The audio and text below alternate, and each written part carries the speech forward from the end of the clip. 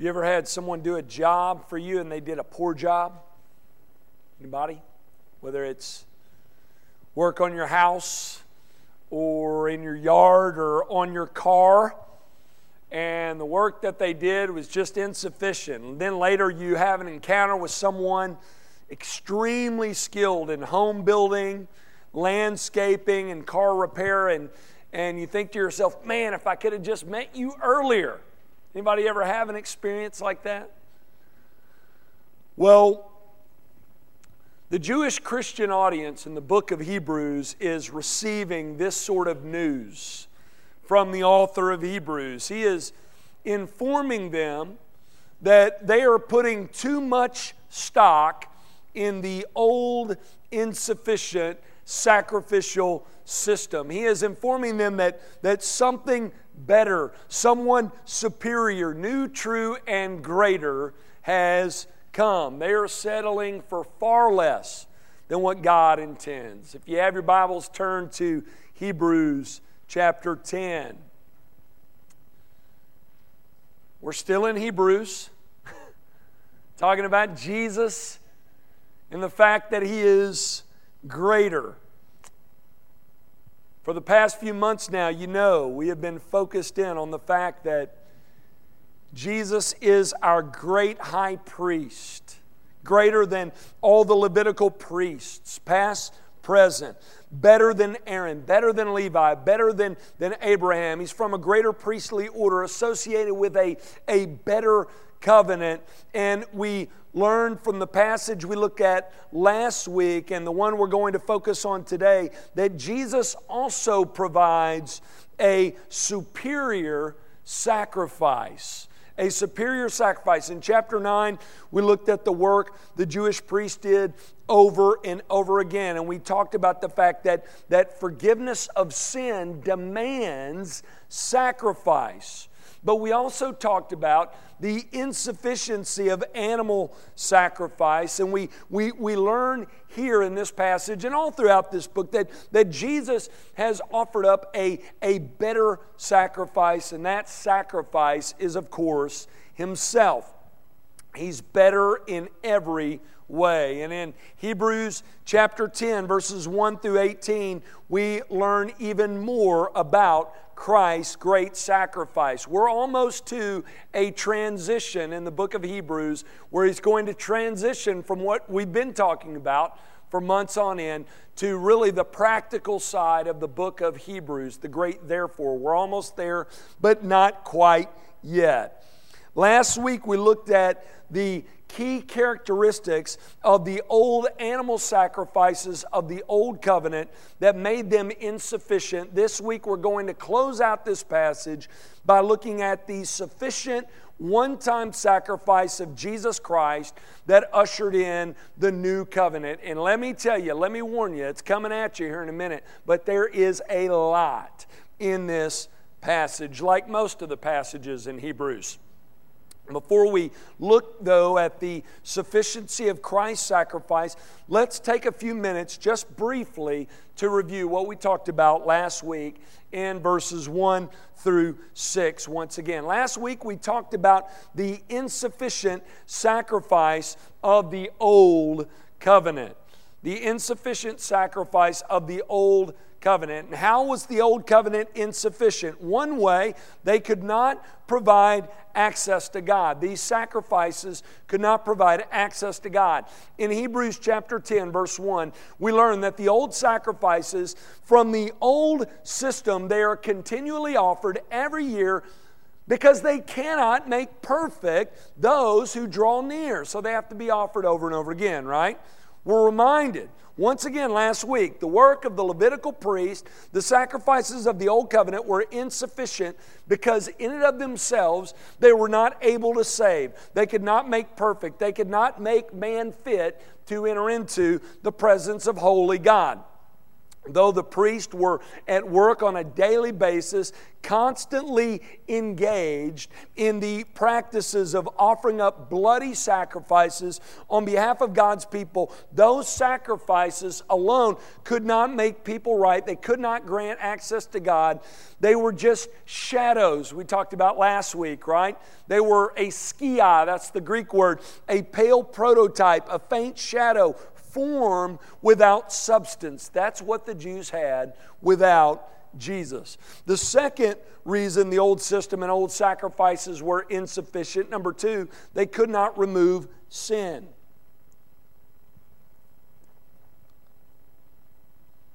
Now, we talked about they reminded man of his sin, but there was no removal of sin. That old system and sacrifices just showed man his sinfulness and need constantly. It was constantly a bloody scene at the tabernacle and later at the temple. And every time they saw that blood, it was a reminder to them of the fall and the consequence of sin and the need for sin to be forgiven. It reminded them that their sin debt remained. It reminded them of their need for a better priest with a better, superior sacrifice. Here's the third reason the old system and sacrifice were insufficient. It's because they were only external. They were external. The author of Hebrews makes this point again and again. The blood of bulls and goats did not have the power to remove sin. That doesn't mean, however, that they were completely insignificant. They were, however, completely insufficient apart from Jesus. These acts were to be performed by the Old Testament priest in faith, looking forward to and trusting in the future promises of God, looking forward to the Messiah to come. But in and of themselves, they were completely insufficient.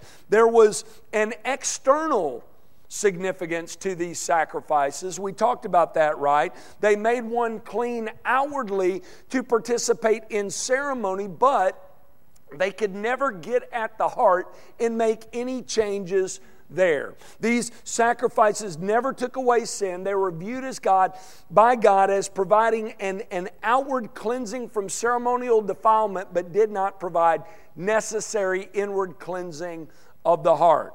Okay, so that's what we looked at last week. The insufficient sacrifices of the old covenant. Now let's focus in on the sufficient sacrifice of the new covenant in verses 7 through 18. The first reason the new system inaugurated by Christ and the sacrifice He provided was sufficient is because, number one, it was God's plan all along. We've talked about this again and again in this series, in other series. Jesus was not plan B, never was. He was always the only plan from the beginning. And the writer of Hebrews does an excellent job just reminding them of that all throughout the Old Testament. Look at verses 5 again, verse 5 through verse 8. He says, consequently, when Christ came into the world, He said, sacrifices and offerings you have not desired, but a body you have prepared for me. In burnt offerings and sin offerings you have taken no pleasure. Then I said, behold, I have come to do your will, O God, as it is written of me in the scroll of the book. Verse 8. When He said above, you have neither desired nor taken pleasure in sacrifices and offerings and burnt offerings and sin offerings. These are offered according to the law. So again, notice here the author of Hebrews taking us back to what has been said in the Old Testament because his audience is a Jewish Christian audience. He does this throughout the book, but especially when he's talking about the priesthood and especially when he's talking about the priesthood of Jesus. And the reason why he does this is because the Jews so cherished the Jewish priesthood and the old system. But he shows them by taking them back, it was never meant to be a permanent thing. It was always designed to be temporary and secondary. In Psalm 40, God makes it clear that the sacrifices and offerings of the old covenant is not what God desired. He has a certain someone in mind that these sacrifices, that these priests and their work pointed toward. His plan was always Christ. It was always to send Christ. When David says in Psalm 40, "Behold, I have come to do your will," notice these words are not simply David's, and we know that. For those of us who believe in the inerrancy of Scripture and that all Scripture is God-breathed, we know those are God's words. But notice the author of Hebrews does something very, very interesting. He takes David's words and he applies them to Jesus. I love verse 5. Seems as if there's like a conversation taking place on the eve of the incarnation between God the Father and God the Son. Some commentators refer to this as the pre-incarnation conversation between the Father and Son. We're told when Christ came into the world, He understood, like was spoken by the psalmist David. He understood, God, you ultimately never planned for these animal sacrifices to cut it. God, you never ultimately wanted these sacrifices of animals. You knew all along that wouldn't cut it. All along, you knew that would not do. Instead, look, you have prepared a body for me. That's why I have to go. That's why I have to become a man. That's the ultimate play. It was your plan all along. Christ is the Lamb who was slain before the foundation of the world. He was always the way. He was always the play. He was always the plan. Look at verse 7. How did Christ respond to this plan? "Behold, I have come to do your will, O God, as it is written of me in the scroll of the book." Boy, He said this multiple times in different ways throughout His earthly ministry, right? Jesus, when looking at God's plan, follow this, and His role in God's plan, responds with, "I am going to do your will, O God, as it is written in your word." Believers, what a great example for us of what it means to be godly. There we have it right there. Godliness, write this down, godliness, being Christ-like, is responding in this way. It's knowing what God's Word calls for you to do and saying, "I will do your will in accordance with your Word." That's godliness. That needs to be our prayer this morning, believers. We need to all pray that God would mold us and make us like Jesus in this way. We need to pray, "God, show me your will from your word and give me the grace to do your will in accordance with your word." That needs to be your prayer, believer. Let me say it again.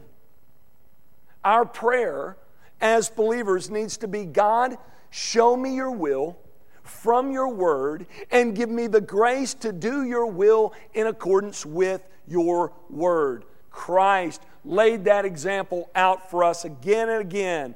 Once again we see Christ is the perfect example for us of what it means to be godly. He, unlike all the other priests, was perfectly holy. A wonderful, worshipful priest who did not simply go through the motions, but lovingly obeyed the Father. Jesus made it clear that's what He came to do. He came to do the will of Him who sent Him. He said, "It is my meat to do the will of the Father." And the Father, unlike with many of the priests of old who had ritual but no reverence and relationship with God, the Father was pleased with the Son and the work He accomplished. He said that from the heavens. He said, "This is my Son with whom I am well pleased." The Father was pleased with the person and work of His Son.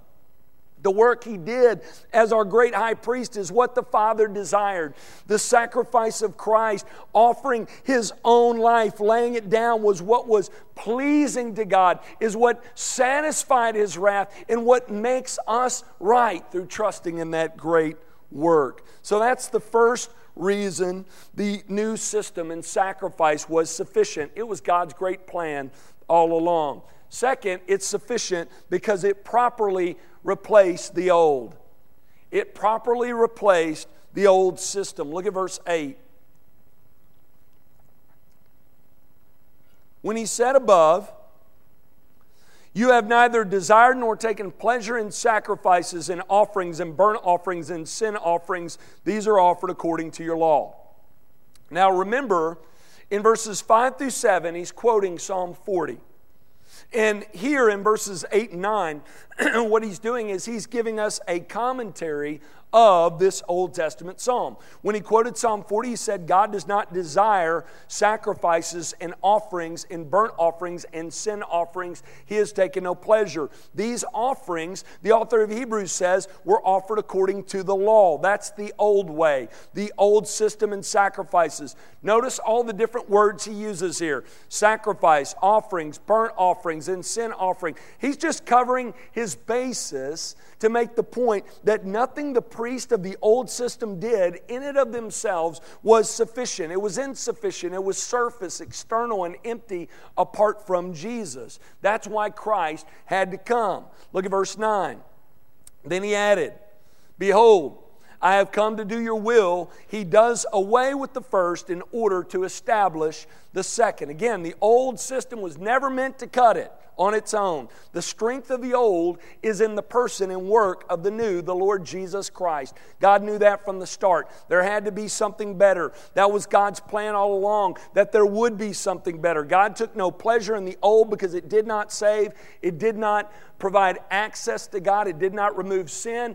It was external and ritualistic on its own. It was meant to be replaced and has been replaced, praise God, by the Lord Jesus Christ.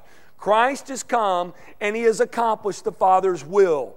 And that is that's what He's done by coming. And the work that He accomplished, it does away with the first order and establishes the second. And notice the middle of verse 9. We're told this is God's will. You see that? It was God's will for the new covenant in Christ to replace the old Mosaic covenant. Here's the third reason. The new system and sacrifice is sufficient. Sacrifice of Jesus. Number 3, it sanctifies the believer.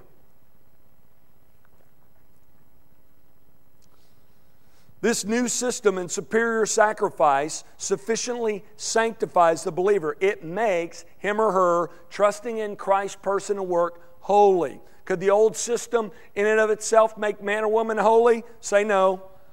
Should know by now. It was the future work of Christ that saved them. And those in the old, they were to be looking forward in faith, offering up those sacrifices in faith, looking forward to Christ to make them right. Look at verse 10. It's an interesting verse.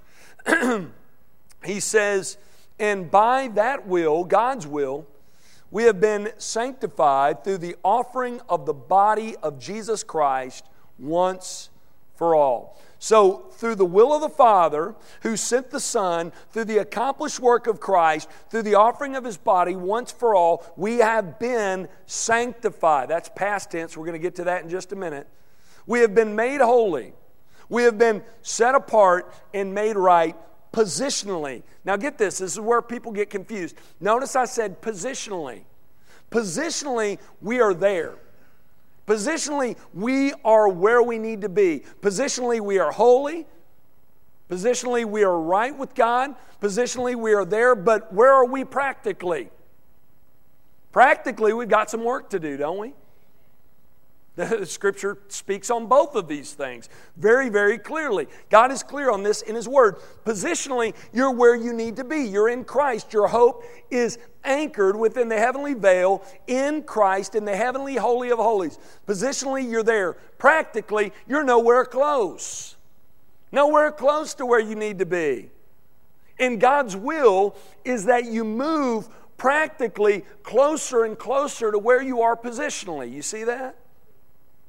That's why He says we're right, we're holy, we've been set apart, but we need to grow in godliness, right? We need to pursue godliness. We need to discipline ourselves for the purpose of godliness. Paul says very, very clearly. Positionally, you're where you need to be, but practically, we've got work to do. R.C. Sproul said this of this verse because he speaks of sanctification in the past tense. That's what I believe he's talking about. He's going to talk about sanctification in the present here in just a minute. But when commenting on verse 10, Sproul said this. He said, The topic is not the process of sanctification here, but the once-for-all change in our status when we are united with Christ by faith. And in this way, we are separated from sin's pollution and qualified for the worship of God. So believers, positionally, we're where we need to be because of Christ and His great work and because of His righteousness that He gives us through our faith. Because of that, if you're trusting in Christ's great work, you stand before God in Christ, holy and righteous, because your life is hid in His holy and righteous existence, in His life. Your life is hid in His. So that's another reason this is superior. But we're not done. He's got more. It just gets better. Fourth reason the new covenant, new sacrifice is better. It removes sin. Amen? We've said this over and over again in this study, but it's important. The old system, the old sacrifices couldn't cut it. The old system could not remove sin. Look at verse 11. The author says simply that. And every priest stands daily at his service, offering repeatedly the same sacrifices, which can never take away sins. Remember when we looked at the layout of the tabernacle in the Old Testament, we said there were no seats in the tabernacle. Remember? That's significant. There was one, there was the mercy seat, and no priest would dare prop himself up on that to take a break, right? There were no seats for the priest. That's significant. The reason why is because the priest never sat down. There was always work to do. Their work was never done. They had to offer up the same sacrifices repeatedly, which could never take away sin. On the flip side of that, notice the work Christ accomplished. Look at verses 12 through 14. But when Christ had offered for all time a single sacrifice for sins, He sat down at the right hand of God, waiting from that time until His enemies should be made a footstool for His feet. For by a single offering He has perfected for all time those who are being sanctified. There's the present tense, sanctification there, right? So notice here there's a series of contrasts in verses 11 through 14 that are significant, that really tell the story of Jesus' supremacy when compared to the priest of old. First of all, notice the phrase, every priest, and then notice the word Christ. There were many priests in the Levitical order. Now, there was only one high priest at one time, but there were a bunch of high priests over the course of time. Lots of priests. There's only one Christ, one Messiah, one hope of salvation. All these other priests and their priestly works, they didn't cut it. All they did was they pointed toward the need for the new. They pointed toward the need for Jesus. They painted a picture of the work that Christ would come to accomplish. Notice the second contrast, verse 11. The priest of old are standing. Talked about that. Verse 12, Christ is sitting. Now, we talked about why the priests were standing. Their work was never done. But why is Christ sitting? Simple. One word. Tetelestai. Tetelestai. Christ said at Calvary, meaning it is finished. And He's not saying that saying I'm finished. He's saying it's finished. The work that God sent Him to do, it was accomplished through the life He lived, through the death He died. After being raised up again, He was raised to life again. He returned to the Father on high. And we're told that Christ has taken His seat, signifying that the work He has accomplished in saving us is complete. Next contrast, in verse 11, the priest of old offered sacrifices, plural, repeatedly. Verse 12, Christ offered what type of sacrifice for sin? A single sacrifice, once for all time. We've said this again and again.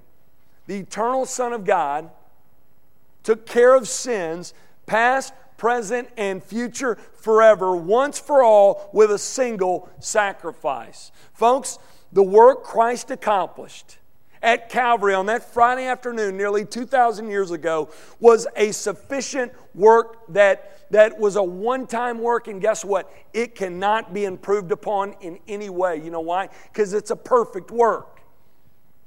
You cannot improve upon perfection.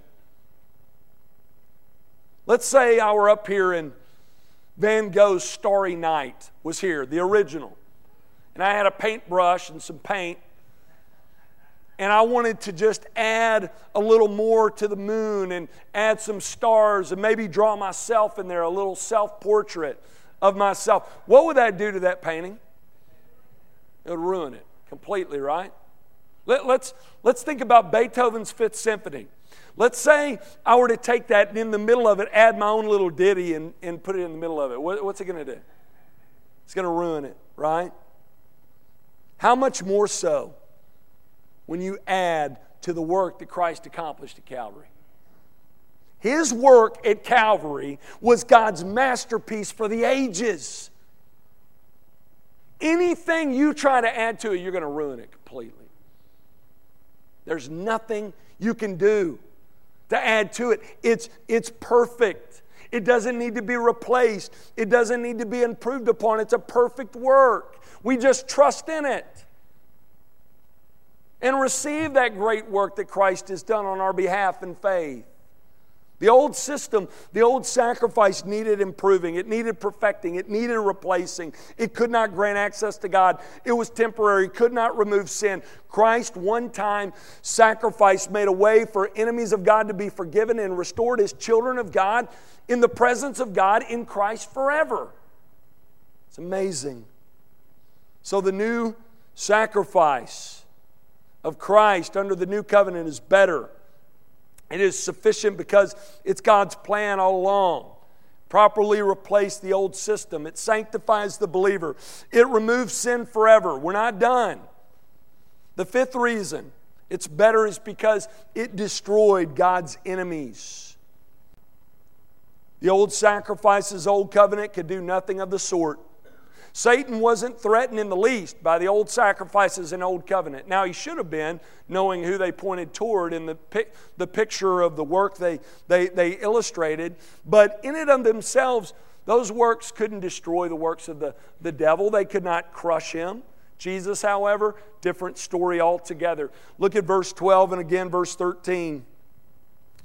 But when Christ had offered for all time a single sacrifice for sins, he sat down at the right hand of God, waiting from that time until his enemies should be made a footstool for his feet.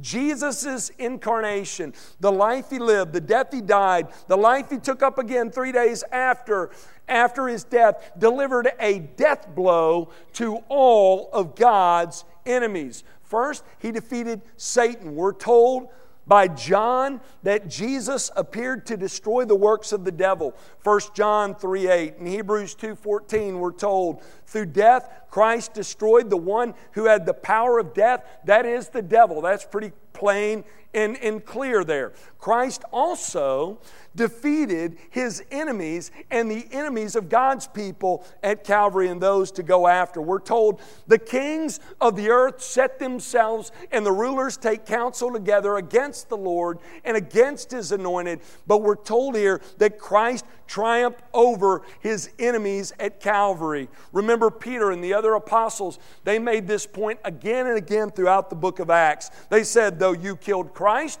God raised him up. He was victorious over death.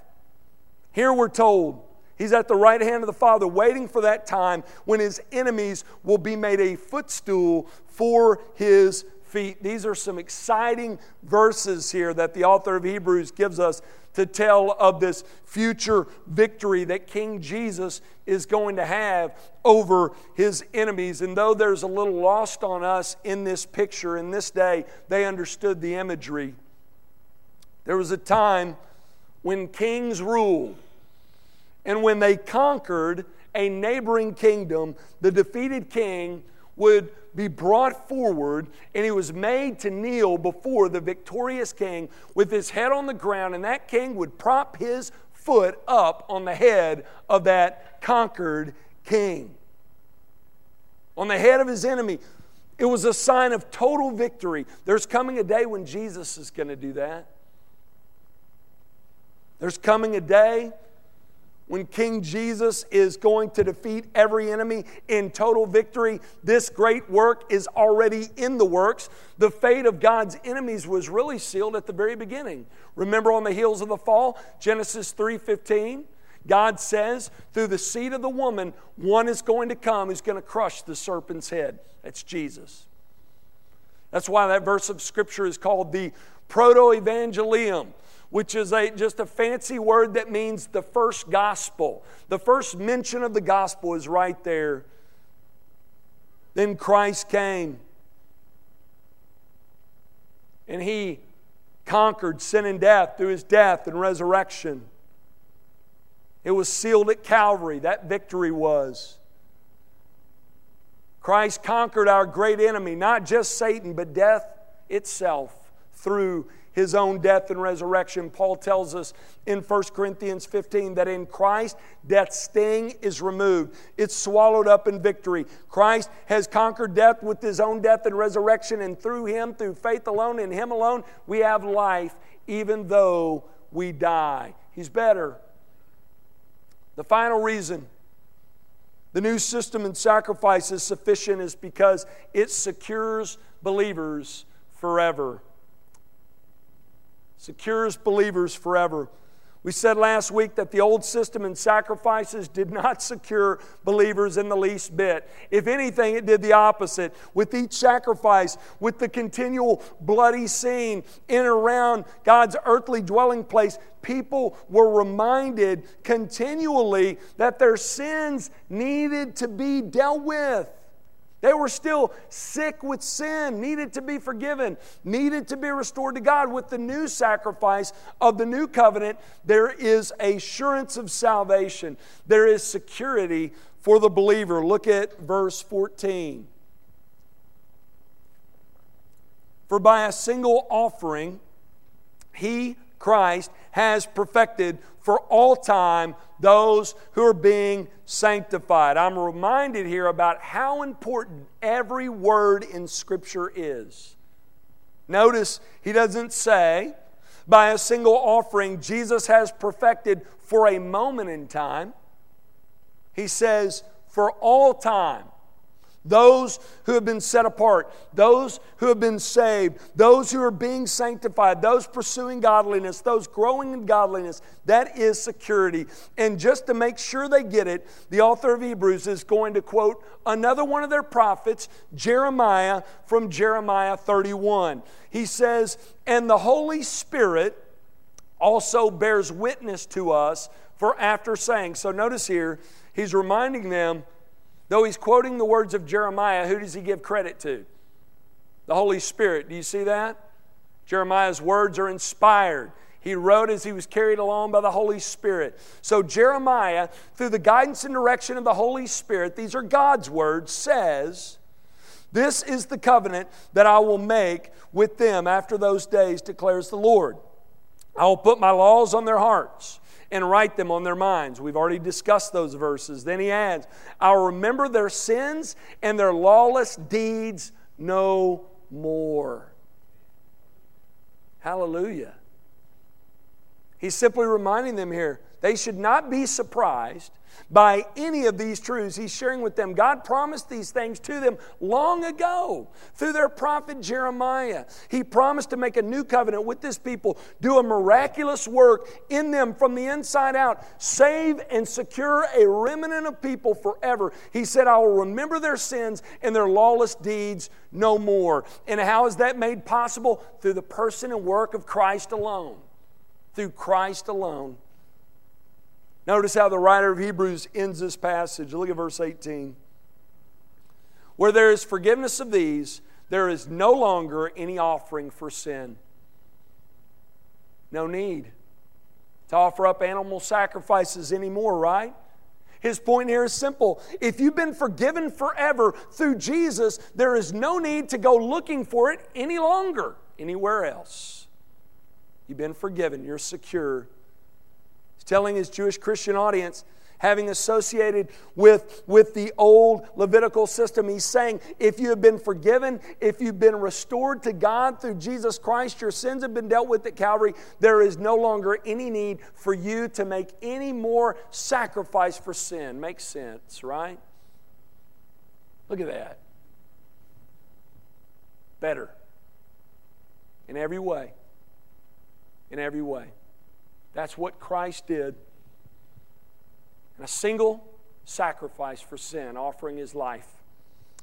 If you're here this morning and you're trusting in Christ alone for your salvation, though you should continue in obedience, you should continue to pursue godliness. We're told that in Scripture. Listen, positionally, you are secure in Christ, and there's nothing you can do to change that. If you could, you would foul it up. Listen, if you could lose your salvation, you would. So would I. Secure.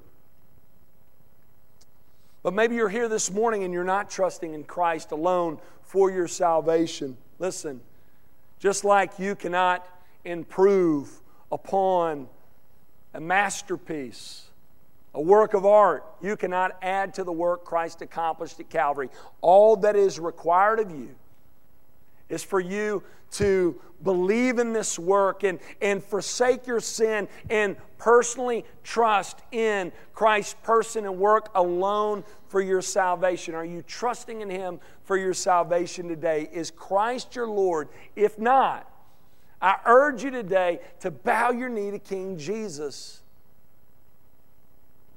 Make Christ your Lord today.